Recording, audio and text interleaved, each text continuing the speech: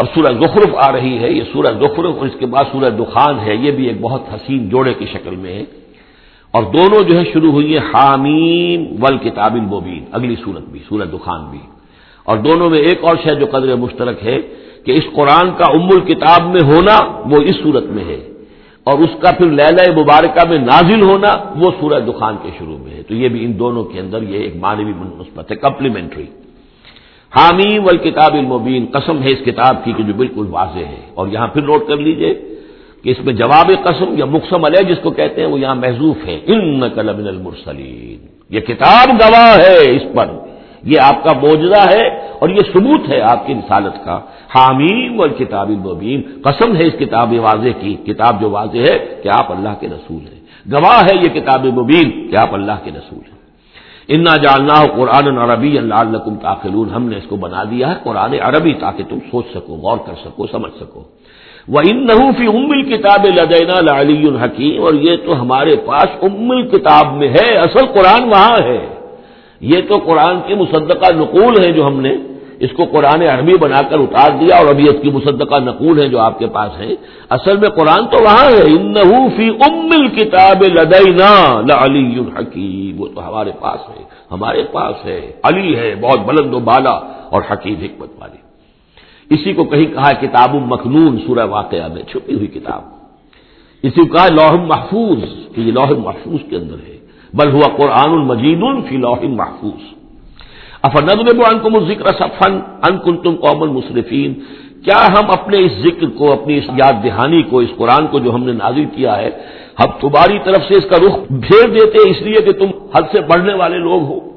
ناقدرے ہو؟ ہم نے تمہارے لیے ذکر نازل کیا اور تم اس سے روگردانی کر رہے ہو، تو کیا ہم اس کے رخ کو پھیر دیں؟ نہیں، ابھی ہم تمہیں مہلت دیں گے، اور یہ کتاب ابھی تمہارے سامنے پڑھ کر سنائی جاتی رہے گی۔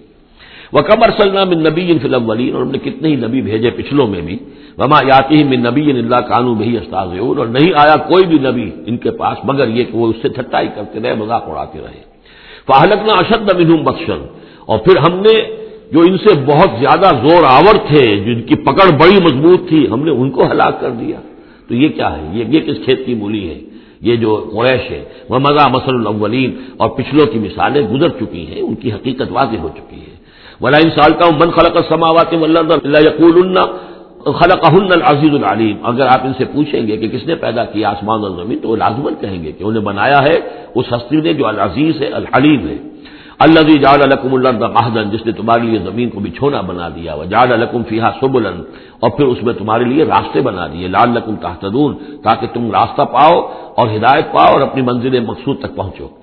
والذی نزل من السماء ماء بقدر، اور وہ کہ جس نے اتارا آسمان سے پانی ایک اندازے کے مطابق، فانشرنا به بلدۃ میتا، تو مردہ زمین کو ہم نے اٹھا کر کھڑا کر دیا، اس کے اندر پھر زندگی کے آثار پھیلا دیے۔ کذالک تخرجون، ایسے ہی ایک دو تمہیں بھی نکال لیا جائے گا۔ والذی خلق الازواج کلھا، اور وہ کہ جس نے بنائے ہیں تمام مخلوقات کے جوڑے، وجعل لکم من الفلک والانعام ما ترکبون، اور تمہارے لیے بنائی ہیں کشتیاں بھی اور چوپائے بھی جن پر کہ تم سواری کرتے ہو، لتستووا علی ظہورہ، تاکہ تم جم کر بیٹھو ان کی پیٹھوں پر، ثم تذکروا نعمت ربکم، پھر اپنے رب کے اس انعام کا ذکر کرو، اس کو یاد کرو، اذ استویتم علیہ، جب کہ تم جم کر اس پر بیٹھ جاؤ، وتقولوا، اور کہو سبحان الذی سخر لنا ھذا وما كنا له مقرنین وانا الی ربنا لمنقلبون، پاک ہے وہ ذات جس نے ان حیوانات کو، ان چیزوں کو، ان سواریوں کو ہماری خدمت میں لگا دیا، ہمارے بس میں کر دیا، ہمارا تابع کر دیا، اور ہم تو ان کو قابو میں لانے والے نہیں تھے، اور یقیناً ہمیں اپنے رب ہی کی طرف لوٹ جانا ہے۔ وَجَعَلُوا مِنْ عِبَادِهِ جُزْءًا، اور انہوں نے اس کے بندوں میں سے اس کے بیٹے قرار دے دیا، اولاد قرار دے دیا۔ ہر لفظ جز دیکھیے کہ اولاد جو ہے وہ انسان کا جز ہوتا ہے۔ اولاد چاہے وہ ایک ہی سیل ہے سپرمیٹوزوئن، وہ باپ کے جسم میں سے نکلتا ہے، اور ماں کا ایک سیل ہے چاہے وہ اووم، وہ ماں کے جسم میں سے نکلتا ہے، تو گویا کہ ان کے جسم کا جز ہے، اور پھر اس نے بڑھ کر جو ہے وہ ایک انڈیویجول کی شکل اختیار کی ہے۔ ان الانسان لکفور مبین، یقینا انسان بہت ناشکرا ہے، بہت ہی واضح طور پر۔ ام اتخذ مما یخلق بنات، کیا اللہ تعالیٰ نے خود تو اختیار کر لیے ہیں اپنی مخلوقات میں سے بیٹیاں، واسفاکم بالبنین، اور تمہیں جو ہے اس نے ترجیح دے دی ہے، پسند کر لیا ہے بیٹوں کے ساتھ۔ وَإِذَا بُشِّرَ أَحَدُهُمْ، یہ مضامین پہلے بھی آ چکے ہیں، بِمَا ضَرَبَ لِلرَّحْمَٰنِ مَثَلًا، اور جب ان میں سے کسی کو بشارت دی جاتی ہے اس کی کہ جس کے لیے یہ رحمان کے لیے قرار دے رہے ہیں، جس کو یعنی بیٹیاں، ظل وجهه مسودا وهو كظيم، تو اس کا چہرہ جو ہے اس پر سیاہی تھپ جاتی ہے اور وہ دل میں اپنے صدمے کو گھوٹ رہا ہوتا ہے۔ اب امن ينشأ في الحلیۃ وهو في الخصام غیر مبین، تو کیا بھلا وہ یعنی بچیوں کا معاملہ کہ وہ تو زیوروں کے اندر ہی کھیلتی ہیں، ان کو ہتھیاروں سے تو نہیں کھیلتے، مرد جو ہے وہ لڑکے جو ہے وہ شروع ہی سے ان کے جو ہوں گے وہ مارشل آرٹ ہوگا، مارشل گیمز ہوں گے، اور بچیاں جو ہیں وہ کھلونوں میں اور گڈیوں میں، اور پھر یہ کہ زیورات سے دلچسپی ہے۔ وہ ہوا فی الخصام غیر مبین، اور یہ کہ وہ گفتگو میں اور جھگڑنے میں وہ پوری طرح اپنی بات واضح کرنے پر قادر نہیں۔ وجعلوا الملائکۃ الذین هم عباد الرحمن اناثا، اور ان بدبختوں نے ان فرشتوں کو کہ جو اللہ کے بڑے بندے ہیں، بڑے مقربین ہیں، انہیں مؤنث بنا دیا، عورتیں بنا دیا، بیٹیاں بنا دیا اللہ کی۔ اشہدوا خلقہم، کیا یہ موجود تھے ان کی تخلیق کے وقت؟ ستکتب شہادتہم ویسألون، اب ان کی جو گواہی ہے کہ وہ مؤنث ہیں یہ لکھ لی جائے گی اور پھر ان سے بات پرس کی جائے گی۔ وقالوا لو شاء الرحمن ما عبدناہم، اور وہ کہتے ہیں اللہ رحمان چاہتا تو ہم ان کی بندگی نہ کرتے، نہ پوچھتے ان کو۔ ما لہم بذلک من علم، نہیں ہے ان کے پاس اس کے لیے کوئی علم، کوئی سند، کوئی دلیل۔ انہم الا یخرصون، نہیں وہ مگر صرف اٹکل پچو کے تیر چلا رہے ہیں۔ ام آتیناہم کتابا من قبلہ فہم بہ مستمسکون، کیا ہم نے کوئی کتاب ان کو دی ہے اس سے پہلے کہ جس کو یہ مضبوطی سے تھامے ہوئے ہوں؟ جیسے وہاں فرمایا تھا کہ کیا ان کے شرکاء نے انہیں کوئی دین دیا ہے؟ ام لہم شرکاء شرعوا لہم من الدین ما لم یعظم بہ اللہ، اب یہاں فرمایا کہ آخر کوئی تو بتاؤ بھائی، کوئی صحیفہ جو ہے وہ کسی لات نے، عزا نے، منات نے، ہبل نے کوئی چیز تو اتاری ہو، کچھ نہیں۔ بل قالوا انا وجدنا آباءنا، اب ان کے پاس تو ایک ہی قوال تھا، بلکہ کہتے یہ ہیں کہ ہم نے تو اپنے آباء و اجداد کو پایا علی امت، ایک راستے پر، ایک راہ پر، ایک طریقے پر، وانا علی آثارہم مہتدون، اور ہم انہی کے نقش پا پر جو ہے ہم ہدایت پا رہے ہیں۔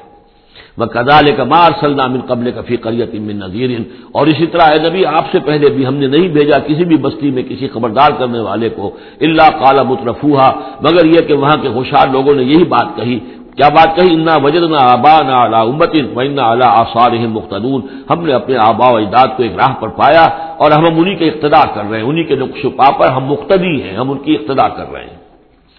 قال ولو جئتکم بأہدی مما وجدتم علیہ آباءکم، وہ بولا یعنی قال نبی نے کہا، یعنی ہر قوم کے پاس جو نبی آیا، قال اولو جئتکم بأہدی، خواہ میں لایا ہوں تمہارے پاس بأہدی، زیادہ ہدایت والی شے، مما وجدتم علیہ آباءکم، اس کے مقابلے میں کہ جس پر تم نے اپنے آباء و اجداد کو پایا تھا۔ قالوا انا بما ارسلتم بہ کافرون، انہوں نے ضد ہو کر کہا کہ ٹھیک ہے، جو چیز آپ دے کر بھیجے گئے ہیں ہم اس کا انکار کرتے ہیں، دھڑلے سے کہا، سینہ تان کر کہا۔ فانتقمنا منہم، تو ہم نے ان سے انتقام لیا۔ فانظر کیف کان عاقبۃ المکذبین، تو دیکھ لو کہ پھر جھٹلانے والوں کا انجام کیسا ہوا۔ وَإِذْ قَالَ إِبْرَاهِيمُ لِأَبِيهِ وَقَوْمِهِ إِنَّنِي بَرَاءٌ مِّمَّا تَعْبُدُونَ، اور یاد کرو جب کہ کہا تھا ابراہیم نے اپنے والد سے اور اپنی قوم سے، یقیناً میں بری ہوں، بیزار ہوں، علیحدہ ہوں ان سے کہ جنہیں تم پوجتے ہو، الا الذی فطرنی فانہ سیہدین، سوائے اس کے اس ہستی کے جس نے مجھے پیدا کیا ہے، تو یقیناً وہ مجھے راستہ دکھائے گا، راہ سجھائے گا۔ وجعلها کلمۃ باقیۃ فی عقبہ، اور اس نے یہی بات باقی رکھی اپنی اولاد میں، اپنے پیچھے، یہ ہم سورہ بقرہ میں پڑھ چکے ہیں۔ ووصى بها ابراہیم وبنیہ ویعقوب یا بنی ان اللہ اصطفى لكم الدین فلا تموتن الا وانتم مسلمون لعلهم یرجعون، تاکہ وہ اللہ کی جناب ہی میں رجوع کیے رہے۔ بل متعت هؤلاء وآباءهم، لیکن ان لوگوں کو ہم نے ذرا ساز و سامان دے دیا، عیش دے دیا، آرام دے دیا، ان کے آباء و اجداد کو بھی دیا تھا۔ حتی جاءہم الحق ورسول مبین، تو جب ان کے پاس آیا حق اور کھول کر سنا دینے والا رسول، ولما جاءہم الحق قالوا ھذا سحر وانا بہ کافرون، اور جب آیا ان کے پاس حق تو انہوں نے کہا یہ تو جادو ہے اور ہم اس پر کفر کرتے ہیں، اس کا انکار کرتے ہیں۔ وقالوا لولا نزل ھذا القرآن علی رجل من القريتين عظیم، اور انہوں نے کہا کہ کیوں نہیں اتارا گیا یہ قرآن ان دو بستیوں میں کے کسی عظیم شخص پر۔ رجل عظیم، رجل کی صفت آخر میں آئی ہے، قریتین درمیان میں آگے آئے، من علی رجل عظیم من القریتین، ترتیب یہ ہوگی، لیکن قرآن مجید میں جو ردم ہوتا ہے تو اس کا صوتی آہنگ ہے، اس کے اعتبار سے تقدیم و تاخیر ہوتی ہے۔ انہوں نے یہ کہا کہ آخر یہ دو بستیاں جو ہیں دو شہر ہیں، یوں سمجھیے کہ اس زمانے کے حساب سے یہ ٹوین سٹیز تھیں، جیسے اسلام آباد اور راول پنڈی ہے، تو طائف اور مکہ یہ ان کے بڑے گہرے روابط تھے۔ مکے کے سرداروں کی وہاں پر جائیدادیں بھی تھیں، باغات تھے، ولید مغیرہ کے تھے، ولید بن مغیرہ کے اس کے مکان تھے، اس کے باغ تھے، جائیدادیں تھیں، تو یہ لوگ جو ہے بالکل، تو یہ دو بڑے بڑے شہر موجود ہیں اور ان میں بڑے بڑے چودھری ہیں، بڑے سرمایہ دار ہیں، بڑے قبیلوں کے لوگ جو ہیں وہ بڑے ہیں، تو آخر ان میں سے کسی کے اوپر کیوں نہیں؟ یہ اللہ تعالیٰ کو قریش کا یہ یتیم کیوں پسند آ گیا؟ وقالوا لولا نزل هذا القرآن على رجل من القريتين عظيم اهم يقسمون رحمت ربك۔ اب اس کا جواب اللہ کی طرف سے یہ، کیا یہ تقسیم کریں گے تیرے رب کی رحمت کو؟ یہ وہی جو ہے رحمت ہے، نبوت رحمت ہے، اور ہم نے محمد کو بھیجا ہے رحمت للعالمین بنا کر، تو رحمت تو ہم جانتے ہیں کہ کون اس کا اہل ہے، ہم اس کا فیصلہ کریں گے۔ کیا یہ تقسیم کریں گے تیرے رب کی رحمت؟ نحن قسمنا بینہم معیشتہم فی الحیات الدنیا، ہم نے ان کے مابین ان کی معیشت، ان کا جو بھی دنیا کا جو اقتصادی معاملہ ہے، روزی کا معاملہ ہے، وہ تو ہم نے تقسیم کر دیا ہے دنیا کی زندگی میں۔ ورفعنا بعضهم فوق بعض، اور بعض کو بعض پر فوقیت دے دی ہے، بعض کو پیدائشی طور پر اپنے والدین کی طرف سے جائیداد مل گئی ہے، وہ مرفع الحال ہیں، بعض بیچارے جو ہیں جو بھی مشقت کرتے ہیں تو شام کو کھاتے ہیں۔ درجات، ہم نے درجے اس کے اندر معیشت کے اعتبار سے کسی کو کسی پر بلند کر دیا ہے، یتخذ بعضهم بعضا سخریا، تاکہ بعض کو اپنے خدمتگار بنائیں۔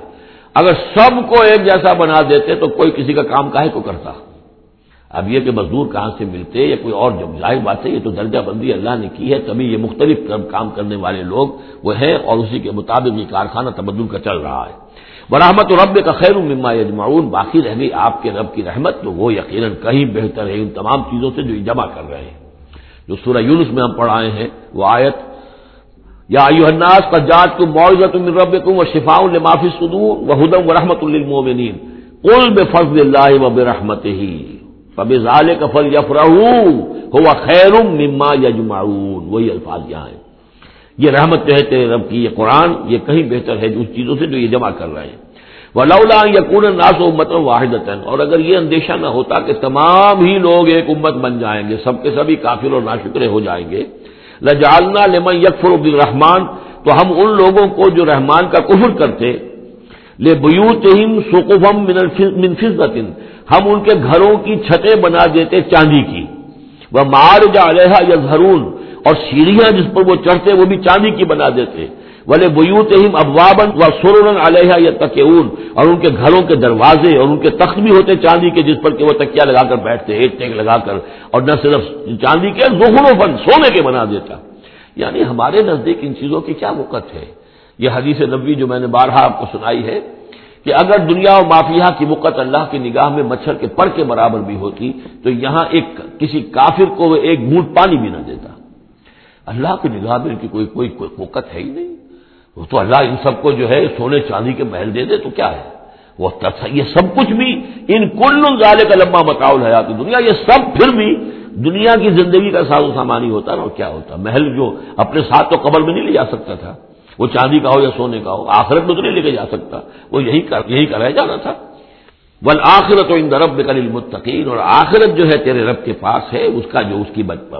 کامیابی جو ہے وہ اہل تقوی کے لیے ہے۔ وَمَن يَعْشُ عَن ذِكْرِ الرَّحْمَٰنِ نُقَيِّضْ لَهُ شَيْطَانًا، اور جو اندھیرے میں رہنا چاہے، آنکھیں چرائے رحمان کے ذکر سے، نُقَيِّضْ لَهُ شَيْطَانًا، ہم اس پر ایک شیطان مسلط کر دیتے ہیں، فَهُوَ لَهُ قَرِينٌ، وہ اس کا ساتھی بنا رہتا ہے، وَإِنَّهُمْ لَيَصُدُّونَهُمْ عَنِ السَّبِيلِ، اور وہ پھر ان کو روکتے رہتے ہیں، سیدھے راستے کی طرف آنے نہیں دیتے، وَيَحْسَبُونَ أَنَّهُمْ مُهْتَدُونَ، اور سمجھتے وہ یہ ہے کہ ہم تو ہدایت پر ہیں اور صحیح راستے پر چل رہے ہیں، ہماری زندگی، ہماری دنیا بن رہی ہے، ہماری دولت بڑھ رہی ہے، کاروبار جم رہا ہے، ایک کے بجائے دو کے بعد 3 فیکٹریاں مل ہم نے بنا لیے ہیں، وہ سمجھتے ہیں کہ ہم کامیاب ہو رہے ہیں۔ حتیٰ اذا جانا قال، جب وہ ہمارے پاس آئیں گے، یہاں تک کہ جب وہ آئے گا ہمارے پاس، قال، اس وقت وہ کہے گا یا لیت بینی و بینک بعد المشرقین، وہ اپنے مسکرین سے، اس شیطان سے کہے گا کاش کہ میرے اور تیرے درمیان مشرق و مغرب کا فاصلہ ہوتا، فبئس القرین، تو میرا بہت ہی برا ساتھی ثابت ہوا جو مجھے غلط راستوں پر لے کر چلتا رہا۔ وَلَن يَنفَعَكُمُ الْيَوْمَ إِذ ظَّلَمْتُمْ أَنَّكُمْ فِي الْعَذَابِ مُشْتَرِكُونَ، اب یہ بات کہ تم عذاب میں سب کے سب جمع ہو جاؤ گے، تمہارا شیطان بھی اور تم بھی دونوں جاؤ گے جہنم کے اندر، اس سے تمہیں کیا فائدہ پہنچے گا؟ اس سے تمہارے عذاب کے اندر تو کوئی کمی نہیں ہوگی۔ أَفَأَنْتَ تُسْمِعُ الصُّمَّ أَوْ تَهْدِي الْعُمْيَ، تو اے نبی کیا آپ بہروں کو سنا دیں گے؟ کیا آپ ہدایت دیں گے، رہنمائی کریں گے اندھوں کی؟ وَمَنْ كَانَ فِي ضَلَالٍ مُبِينٍ، اور ان کی کہ جو کھلی گمراہی میں مبتلا ہیں، فَإِمَّا نَذْهَبَنَّ بِكَ فَإِنَّا مِنْهُمْ مُنْتَقِمُونَ، تو یہ ہو سکتا ہے ہم آپ کو لے جائیں، آپ کا انتقال ہو جائے، ہم آپ کو قبض کر لیں، آپ کو عالم آخرہ میں آپ کو لے جائیں، لیکن یہ ان سے تو پھر بھی ہم انتقام لے کر رہیں گے۔ اور نُرِيَنَّكَ الَّذِي وَعَدْنَاهُمْ، یا یہ کہ ہم آپ ہی کی زندگی میں اور آپ کو دکھا دیں وہ چیزیں جن کا کہ ہم نے ان سے وعدہ کیا، فَإِنَّا عَلَيْهِمْ مُقْتَدِرُونَ، ہمیں اس پر بھی قدرت حاصل ہے، چاہے آپ کی زندگی ہی میں وہ عذاب لے آئیں فیصلہ کن، اور چاہے آپ کے بعد۔ فَاسْتَمْسِكْ بِالَّذِي أُوحِيَ إِلَيْكَ، اب وہی لفظ آ گیا کہ کیا ان کے پاس کوئی کتاب ہے مستمسکون ہو جس کو کہ انہوں نے مضبوطی سے تھاما ہوا ہو؟ اے نبی آپ مضبوطی سے تھام لیجئے اس چیز کو جو آپ کی طرف وحی کیا گیا ہے، قرآن کے ساتھ تمسک بالقرآن۔ یہی لفظ پھر حضور نے استعمال کیا ہے اپنے آخری خطبے میں کہ میں تو اب جا رہا ہوں، قد ترکت فیکم ما ان تمسکتم بہ لن تضلوا ابدا، کتاب اللہ، میں چھوڑ کر جا رہا ہوں کتاب اللہ، اگر اس کو مضبوطی سے تھامے رکھا تم نے کبھی گمراہ نہیں ہوگے۔ فاستمسک بالذی اوحی الیک، مضبوطی سے تھام لیجئے، پکڑ لیجئے اس شے کو کہ جو آپ کی طرف وحی کی گئی ہے۔ انک علی صراط مستقیم، یقیناً آپ سیدھے راستے پر ہیں۔ وانہ لذکر لک ولقومک، اور یہ قرآن آپ کے لیے بھی ذکر ہے، آپ کا وظیفہ ہے، آپ پڑھتے رہیے اس کو۔ ولقومک، اور آپ کی قوم کے لیے۔ وسوف تسألون، اور ان قریب پھر آپ سے سوال بھی ہوگا، آپ سے پوچھ گچھ بھی ہوگی، سب سے ہوگی۔ وَاسْأَلْ مَنْ أَرْسَلْنَا مِنْ قَبْلِكَ مِنْ رُسُلِنَا، اور آپ پوچھ لیجئے آپ ہم نے جس کو بھی بھیجا ہے آپ سے پہلے نبی بنا کر۔ بہرحال عالم ارواح میں تو حضور کی ملاقات ہوتی ہی تھی، معراج میں ہوئی ہے، آپ نے امامت کرائی ہے تمام انبیاء کی یروشلم میں، تو ان سے آپ پوچھ لیجئے جس سے بھی آپ پوچھیں۔ اجعلنا من دون الرحمن آلہۃ یعبدون، کہ کیا ہم نے رحمان کے سوا بھی کوئی ایسے معبود بنائے ہیں کہ جن کی پوجا کی جائے؟ کسی کے پاس سے کوئی گواہی نہیں ملے گی، کسی نبی کی تعلیمات میں اس کا کوئی سراغ نہیں ملے گا۔ وَلَقَدْ أَرْسَلْنَا مُوسَىٰ بِآيَاتِنَا إِلَىٰ فِرْعَوْنَ وَمَلَئِهِ، اور ہم نے بھیجا تھا موسیٰ کو اپنی نشانیوں کے ساتھ فرعون اور اس کے سرداروں کی جانب۔ فَقَالَ إِنِّي رَسُولُ رَبِّ الْعَالَمِينَ، تو انہوں نے فرمایا کہ دیکھو میں تمام جہانوں کے پروردگار کا بھیجا ہوا ہوں، رسول ہوں، ایلچی ہوں۔ فلما جاؤں بآیاتنا اذا هم منها يضحكون، تو جب وہ آئے ان کے پاس ہماری نشانیاں لے کر تو وہ ان پر ہنسنے لگے۔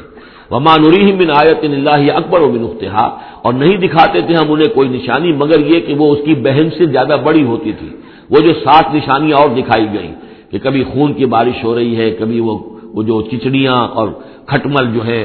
قمل ان کا عذاب آ گیا ہے، کبھی وہ قحط پڑ گیا ہے وغیرہ وغیرہ، تو بڑی سے بڑی ایک کے بعد اس سے بڑی، اس کے بعد اس سے بڑی نشانی ہم دکھاتے رہے۔ وَأَخَذْنَاهُمْ بِالْعَذَابِ لَعَلَّهُمْ يَرْجِعُونَ، اور ہم انہیں پکڑتے رہے اس عذاب کے ذریعے سے، یہ عذاب الادنیٰ جو سورہ سجدہ میں ہم نے پڑھا تھا، فَلَنُذِيقَنَّهُم مِّنَ الْعَذَابِ الْأَدْنَىٰ دُونَ الْعَذَابِ الْأَكْبَرِ لَعَلَّهُمْ يَرْجِعُونَ، تو چھوٹے چھوٹے عذاب جو آتے ہیں لَعَلَّهُمْ يَرْجِعُونَ، وہی الفاظ یہاں بھی آ گئے تاکہ وہ باز آ جائیں۔ وَقَالُوا يَا أَيُّهَا السَّاحِرُ ادْعُ لَنَا رَبَّكَ بِمَا عَهِدَ عِندَكَ، یہ سورہ اعراف میں یہ پورا واقعہ آ چکا ہے، اور وہ کہتے تھے اے جادوگر ذرا پکار تو صحیح اپنے رب کو، دعا تو کر جو تیرا اس کے پاس اس کے ساتھ کوئی عہد ہے تو اس کے حوالے سے اننا لمہتدون، اگر تم پکارو گے اور یہ تکلیف ہماری دور کرا دو گے تو پھر ہم ہدایت پر آ جائیں گے۔ فلما کشفنا عنہم العذاب اذا هم ينكثون، جب وہ تکلیف اور وہ عذاب ہم ان سے کھول دیتے تھے، دور کر دیتے تھے، تو وہ اپنے اس عہد سے، اپنے وعدے سے کو توڑ ڈالتے تھے اور اس سے مڑ جاتے تھے۔ ونادى فرعون في قومه، اور فرعون نے پھر یہ ہانک لگائی، پکار لگائی، ڈنڈورا پٹوا دیا اپنی قوم میں، یا قوم، قال یا قوم الیس لی ملک مصر، اس نے کیا ڈنڈورا پٹوایا، اے میری قوم کے لوگوں کیا مصر کی حکومت میری نہیں ہے؟ یہ ہے وہ سیاسی شرک، حاکم اللہ ہے، اگر کوئی اور حاکمیت کا مدعی ہو، چاہے وہ ایک فرد ہو، چاہے پوری قوم ہو، چاہے پوری انسانیت ہو، کفر ہے، شرک ہے۔ اور اسی معنی میں فرعون نے دعویٰ کیا تھا خدا ہونے کا۔ خدا ہونے کا وہ یہ معنی تو نہیں تھا کہ اس نے زمین آسمان پیدا کیے، کون بیوقوف ہوگا جو یہ مانتا؟ کیا اسے پتہ نہیں تھا کہ میں بھی ماں باپ سے پیدا ہوا ہوں جس طرح لوگ پیدا ہوتے ہیں، میرا بھی بچپن تھا جس کو لوگوں نے دیکھا، اس کے بڑے بوڑھے بھی ہوں گے، خدا کیسے؟ خدائی کا دعویٰ اصل میں یہی تھا جس کو کہ یہاں پہ یورپ کی تاریخ میں آپ پڑھتے ہیں ڈیوائن رائٹس آف کنگز، بادشاہوں کے اختیارات جو ہیں وہ ڈیوائن ہیں، خدائی ہے، وہ جو چاہے حکم دے، ان کی مرضی ہے، ان کا اختیار مطلق ہے، فائنل لیجسلیٹو اتھارٹی جو ہے وہ ہے، جو چاہیں گے وہ قانون بنا دیں گے۔ آج یہی شے بس انہوں نے تقسیم کر کے تمام انسانوں کے اوپر تقسیم کر دی ہے کہ کہ وہ جو ٹنوں گندگی کسی ایک فرعون یا نمرود کے سر پر رکھی ہوئی تھی وہ تولا تولا ماشا ماشا سب میں تقسیم کر دو، ایک ایک ووٹ کی پرچی ان کو دے کر، اور انہیں یہ دھوکہ دے دو کہ اب تم بھی حاکم بن گئے ہو، تم بھی حکومت کے اندر تمہارا بھی حصہ ہو گیا ہے۔ اسی پر تو جو علامہ اقبال کی مشہور نظم ہے ابلیس کی مجلس شورا، تو ایک اس ابلیس کے ایک مشیر نے کہا دوسرے مشیر سے،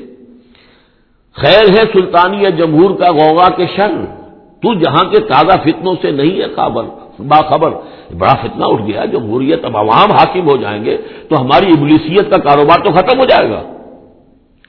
ابلیسیت کے ہمارے سارے ہتھ کنڈے تو انسان توڑنے پر تل گیا ہے، بادشاہ تو ختم کر رہا ہے اور وہ ڈیموکریسی کا شور مچ گیا ہے، تو یہ تو ہمارے لیے بڑی پریشانی کی بات ہے۔ دوسرا کہتا ہے میں باخبر ہوں مگر میری جہاں بینی بتاتی ہے مجھے، جو ملوکیت کا ایک پردہ ہو کیا اس سے خطر۔ یہ تو ملوکیت کی ایک بدلی ہوئی شکل ہے، ہم نے خود شاہی کو پہنایا ہے جمہوری لباس، جب ذرا آدم ہوا ہے خود شناس و خود نگر، انسان میں ذرا احساس ہو گیا میں بھی تو انسان ہوں، اچھا بھائی تو اس حاکمیت میں سے ایک تولا ایک ماشا سب کو دے دو، کفر تو کفر ہی رہے گا، گندگی تو گندگی رہے گی، چاہے وہ ٹنوں کسی کے ایک شخص کے سر پر رکھی ہو اور چاہے وہ ماشا ماشا دے دی جائے، تو وہ در حقیقت گندگی جو ہے تو جہاں کے تازہ فتنوں سے نہیں ہے باخبر، تو یہ فتنہ وہی پرانا فتنہ ہے جو چلا آ رہا ہے۔ بہرحال اس نے کیا ڈھڈورا پٹوایا، قال یا قوم الیس لی ملک مصر، کیا مصر کی حکومت میری نہیں ہے، بادشاہی میرے ہاتھ میں نہیں ہے، وہذہ الانہار تجری من تحتی، اور یہ تمام جو نہریں ہیں یہ میرے نیچے چل رہی ہیں۔ اب اس کا ہمارے ہاں یہ سمجھ لیا کہ میرے محل کے نیچے چل رہی ہے، مراد اصل میں یہ ہے کہ یہ میرے انتظام میں ہے، میرے کنٹرول میں ہے، میں جس کو چاہوں بوگا دے دوں اور جس کو چاہوں بند کر دوں، جس کو چاہوں آبپاشی کے لیے اس کو پانی دوں اور جس کو چاہوں نہ دوں۔ جو کچھ ہوتا ہے دیہات میں ہمارے کیا ہوتا ہے، بڑے زمیندار جو ہیں چودھری قسم کے، وہ جو ہیں اس سے غلط طریقے سے پانی اپنی زمینوں کو دلواتے ہیں، بیچارے دوسرے چھوٹے جو ہیں ان کی زمینیں پیاسی رہ جاتی ہیں۔ یہ سارا میرے ہاتھ میں اختیار ہے۔ قال یا قوم الیس لی ملک مصر وہذہ الانہار تجری من تحتی، میرے اختیار میں، میرے قبضہ قدرت میں، افلا تبصرون، تو کیا تم دیکھتے نہیں؟ ام انا خیر من ھذا الذی هو مہین، کیا میں بہتر نہیں ہوں اس سے؟ یہ موسیٰ یہ تو بالکل باعزت آدمی نہیں ہے، یہ تو ہماری محکوم قوم کا فرد ہے، ولا یکاد یبین، حال تو اس کا یہ کہ صاف بات نہیں کر سکتا، لکنت ہے اس کے اندر۔ فلولا القی علیہ اسورۃ من ذہب، تو کیوں نہیں اگر یہ واقعی اللہ نے اس کو رسول بنا کر بھیجا ہے تو اللہ تعالیٰ کم سے کم اس کو سونے کے کنگن تو دے دیتا، اتار دیتا، دنیا آسمان سے پھینک دیتا اوپر کہ یہ کنگن پہن کر آتا میرے مقابلے میں، اور جا معه الملائکۃ مقترنین، یا اس کے ساتھ فرشتوں کی فوج چلی آ رہی ہوتی، صفے باندھے ہوئے فرشتے آ رہے ہوتے۔ فاستخف قومه فاطاعوه، یہ لفظ بہت اہم، اس نے مت مار دی اپنی قوم کی اور انہوں نے اسی کا کہنا مانا۔ اسی طریقے سے ڈیماگوگز آج جو ہیں وہ مت مارتے ہیں لوگوں کی، عوام کو کوئی ایک ڈگڈگی روٹی کپڑا مکان ڈگڈگی بجائی، اور وہ جو اقبالی نے کہا ہے کیا امامان سیاست کیا کلیسا کے شیوخ، سب کو دیوانہ بنا سکتی ہے میری ایک ہو، وہ ایک ہو سے قوم جو دیوانہ۔ اسی طریقے سے فاستخف قومہ، پھر وہ بڑی بڑی چیزیں نہیں دیکھتے، بس اس وقت ایک نشہ چڑھ جاتا ہے، تو یہ ساری جو اس کا جو اس نے جو ڈنڈورا پٹوایا ہے، اب اس کو دوبارہ دیکھیے کہ کس طریقے سے ان تمام دلیلوں سے اس نے اپنے عوام کی مت مار دی۔ فاستخف، عقل کھو دی اس نے اپنی قوم کی، فاطاعوہ، اور وہ نے اسی کا کہنا مانا، انہم کانوا قوما فاسقین، یقیناً وہ لوگ خود بھی نافرمان ہی تھے۔ فلما آسفونا، جب انہوں نے ہمیں غصہ دلا دیا، اس قوم نے، فرعون نے اور اس کی قوم نے،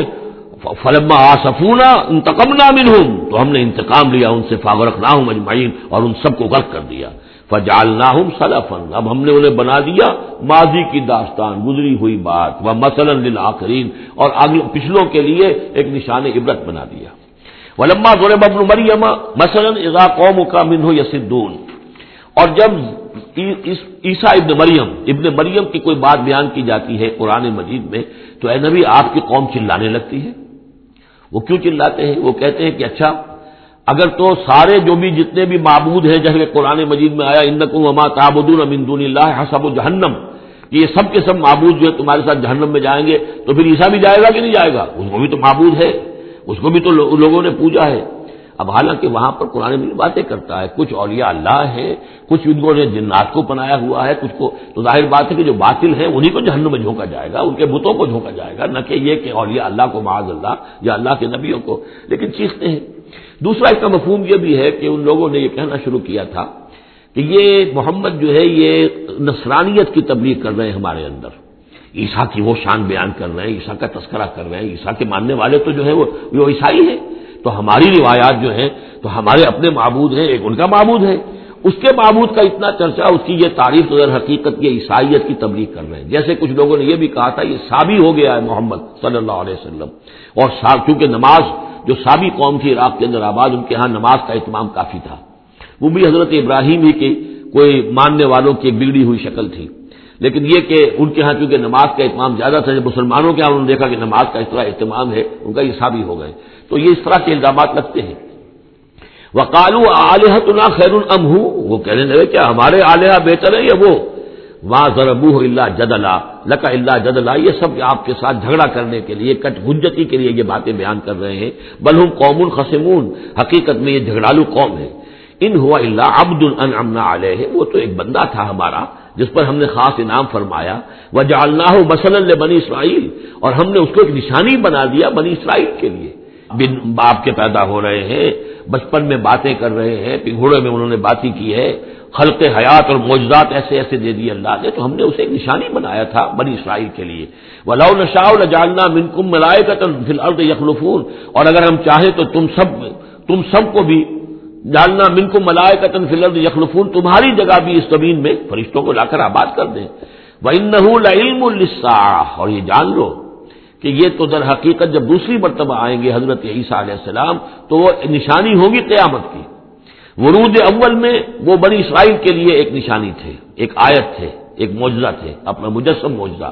ورود ثانی جب ہوگا تو قیامت کے علامات قیامت میں سے ہے نزول حضرت مسیح علیہ الصلوۃ والسلام، یہ حضور کی احادیث میں تفصیل سے آیا ہے۔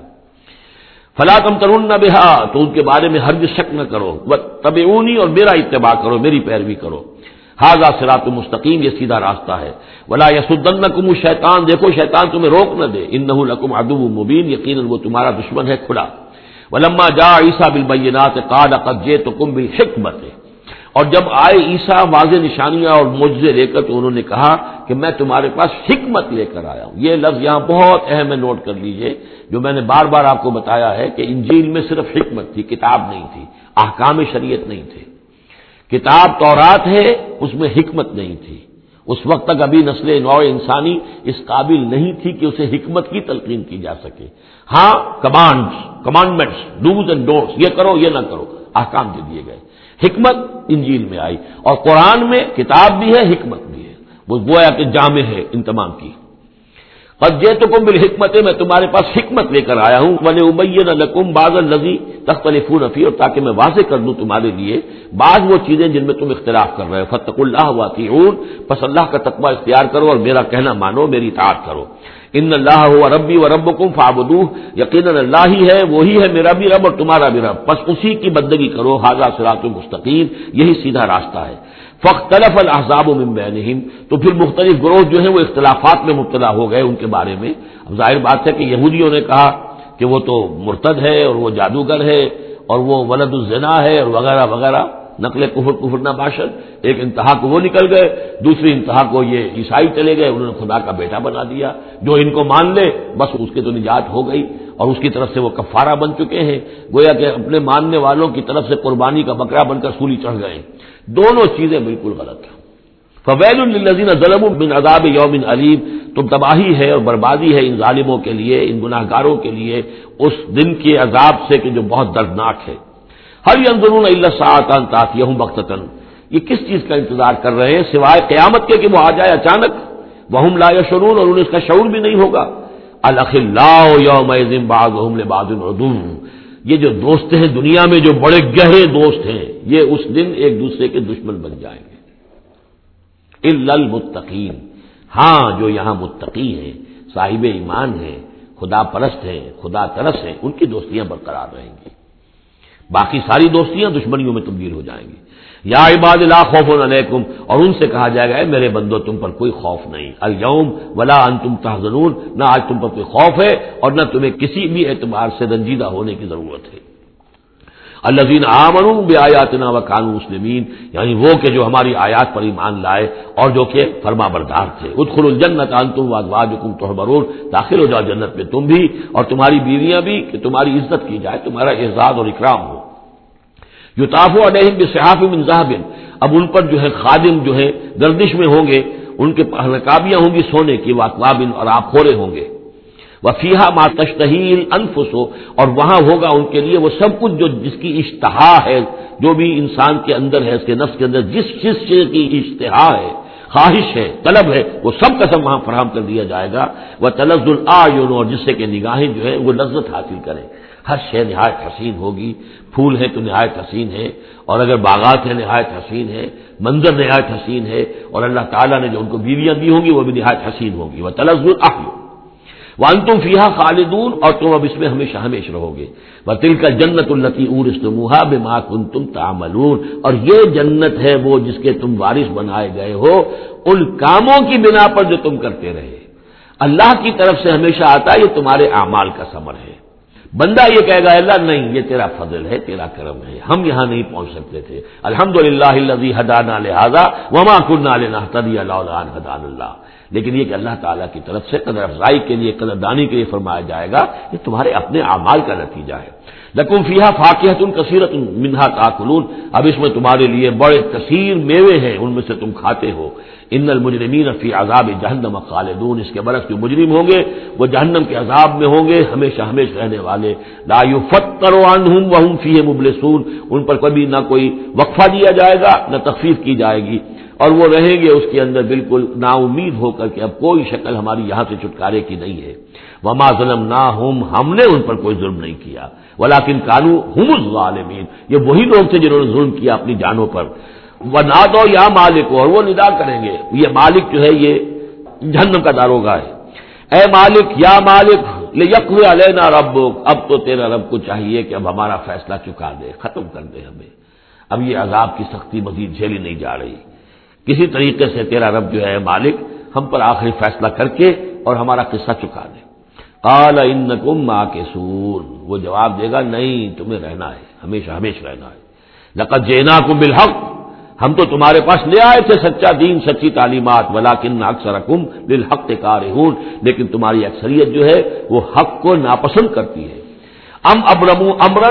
فإنا مبرمون، کیا انہوں نے کوئی معاملہ طے کر لیا ہے، کوئی فیصلہ کر لیا ہے؟ اب یہ جو کشاکش ہو رہی تھی قریش مکہ کے اور حضور کے مابین، اب اس میں ہے کہ کیا انہوں نے کوئی فیصلہ پختہ کر لیا ہے، یعنی فیصلہ کر لیا کہ نہیں مانیں گے، کسی صورت نہیں مانیں گے. فإنا مبرمون، تو ہم بھی پھر فیصلہ کیے لیتے ہیں. ام یحسبون انا لا نسمع سرهم،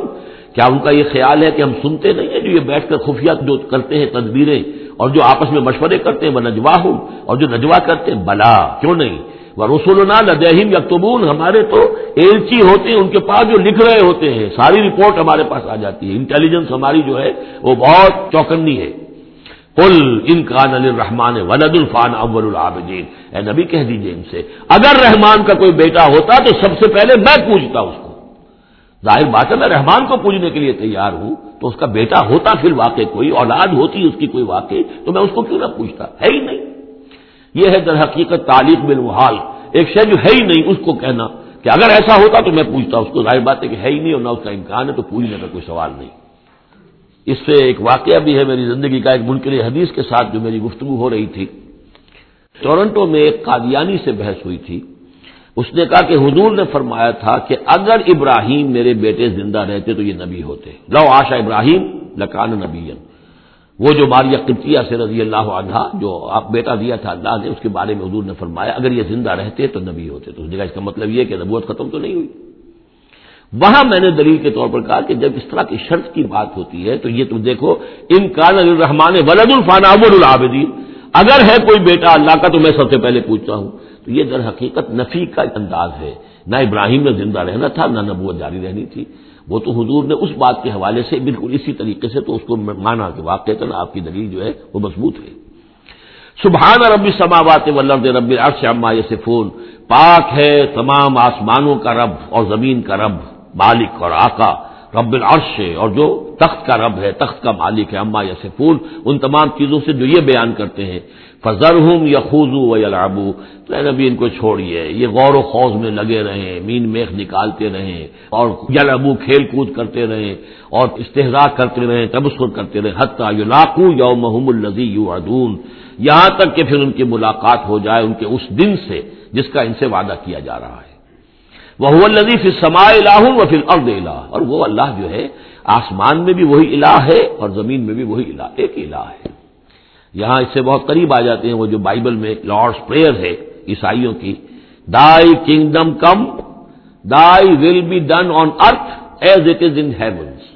اے اللہ تیری مملکت، تیری حکومت آئے، تیری سلطنت آئے، تیری حکومت اور حاکمیت قائم ہو جائے، اور تیری مرضی جیسے آسمانوں میں پوری ہو رہی ہے زمین پر بھی پوری ہو۔ تو وہ تو اللہ ہے الہ، آسمانوں میں بھی زمین میں بھی، لیکن یہ کہ یہاں پہ انسانوں کو اللہ تعالیٰ نے ذرا سی ایک دے رکھی ہے آزادی کہ اگر تم چاہو تو میری اگر ناشکری کی روش اختیار کرنا چاہو تو تمہیں اختیار ہے۔ اس کی وجہ سے ظہر الفساد فی البر والبحر بما کسبت ایدی الناس، اس کی وجہ سے یہ سارا فساد ہے، ورنہ یہ کہ یہاں بھی حکومت اللہ ہی کی ہے۔ وَهُوَ الَّذِي فِي السَّمَاءِ إِلَٰهٌ وَفِي الْأَرْضِ إِلَٰهٌ وَهُوَ الْحَكِيمُ الْعَلِيمُ، اور وہ الحکیم ہے العلیم ہے۔ وَتَبَارَكَ الَّذِي لَهُ مُلْكُ السَّمَاوَاتِ وَالْأَرْضِ، وہ بہت بابرکت ہے وہ ذات جس کے لیے ہے بادشاہی آسمانوں اور زمین کی۔ اس نے تو کہا تھا مصر کی حکومت میری ہے، تمام آسمانوں اور زمین کی حکومت صرف اللہ کی، وما بینہما، اور جو ان دونوں کے مابین ہے، وعندہ علم الساعہ، اور اس کے پاس ہے قیامت کا علم کہ وہ کب آئے گی، وإلیہ ترجعون، اور اسی کی طرف تم لوٹا دیے جاؤ گے۔ ولا یملک الذین یدعون من دونہ الشفاعۃ الا من شہد بالحق وهم یعلمون، اور کوئی اختیار نہیں رکھتے وہ کہ جن کو یہ پکار رہے ہیں اللہ کے سوا کسی شفاعت کا، سوائے اس کے کہ جو گواہی دے صحیح اور وہ جانتے ہوں۔ ظاہر بات ہے کہ یہ کہ گواہی صحیح ہوگی، کوئی غلط بات وہاں نہیں کہی جا سکتی۔ وَلَئِن سَأَلْتَهُم مَّن خَلَقَهُم لَّيَقُولُنَّ اللَّهُ، اور ان سے پوچھیں گے کہ ان کو کس نے بنایا جنہیں یہ پوچھ رہے ہیں، کہیں اللہ نے بنایا۔ فَأَنَّىٰ يُؤْفَكُونَ، تو پھر یہ کہاں سے پھیر دیے جاتے ہیں، کہاں سے یہ لوٹا دیے جاتے ہیں۔ وَقِيلِهِ، اور قسم ہے نبی کے اس قول کی، یا رب ان هؤلاء قوم لا يؤمنون، اے میرے رب، یہ فریاد کا انداز ہے، اے پروردگار یہ میری قوم ایمان نہیں لا رہے، یہ نہیں مان رہے، یہ نہیں سن کر دے رہے، یہ نہیں تصدیق کر رہے۔ وَقِيلِهِ یا رب ان هؤلاء قوم لا يؤمنون فاصفح عنهم، تو اے نبی ذرا درگزر کیجئے۔ ابھی اگر یہ صورت واقعتاً جیسا کہ میرا خیال ہے کہ یہ وہ جو درمیانی عرصہ ہے 4 سال سن 490 سے 890 تک کی ہے، تو ظاہر بات ہے ابھی تو تھوڑا وقت گزرا ہے، فصفح، ابھی ذرا آپ ان سے درگزر کیجئے، آپ اپنا رخ پھیر لیجئے۔ وقل سلام، اور کہیے سلام، وقالوا سلاما، اگر یہ آپ کے ساتھ الجھتے ہیں، الٹی سیدھی باتیں کرتے ہیں، استہزاء اور تبصر کرتے ہیں، وَإِذَا خَاطَبَهُمُ الْجَاهِلُونَ قَالُوا سَلَامًا، جو سورہ الفرقان میں پڑھ چکے ہیں، قل سلام فَسَوْفَ يَعْلَمُونَ، زیادہ دیر نہیں گزرے گی کہ حقیقت ان پر منکشف ہو جائے گی، حق کا حق ہونا ثابت ہو جائے گا اور باطل کا باطل ہونا ثابت ہو جائے گا۔ بارک اللہ لی ولکم فی القرآن العظیم ونفعنی وإیاکم بالآیات والذکر الحکیم۔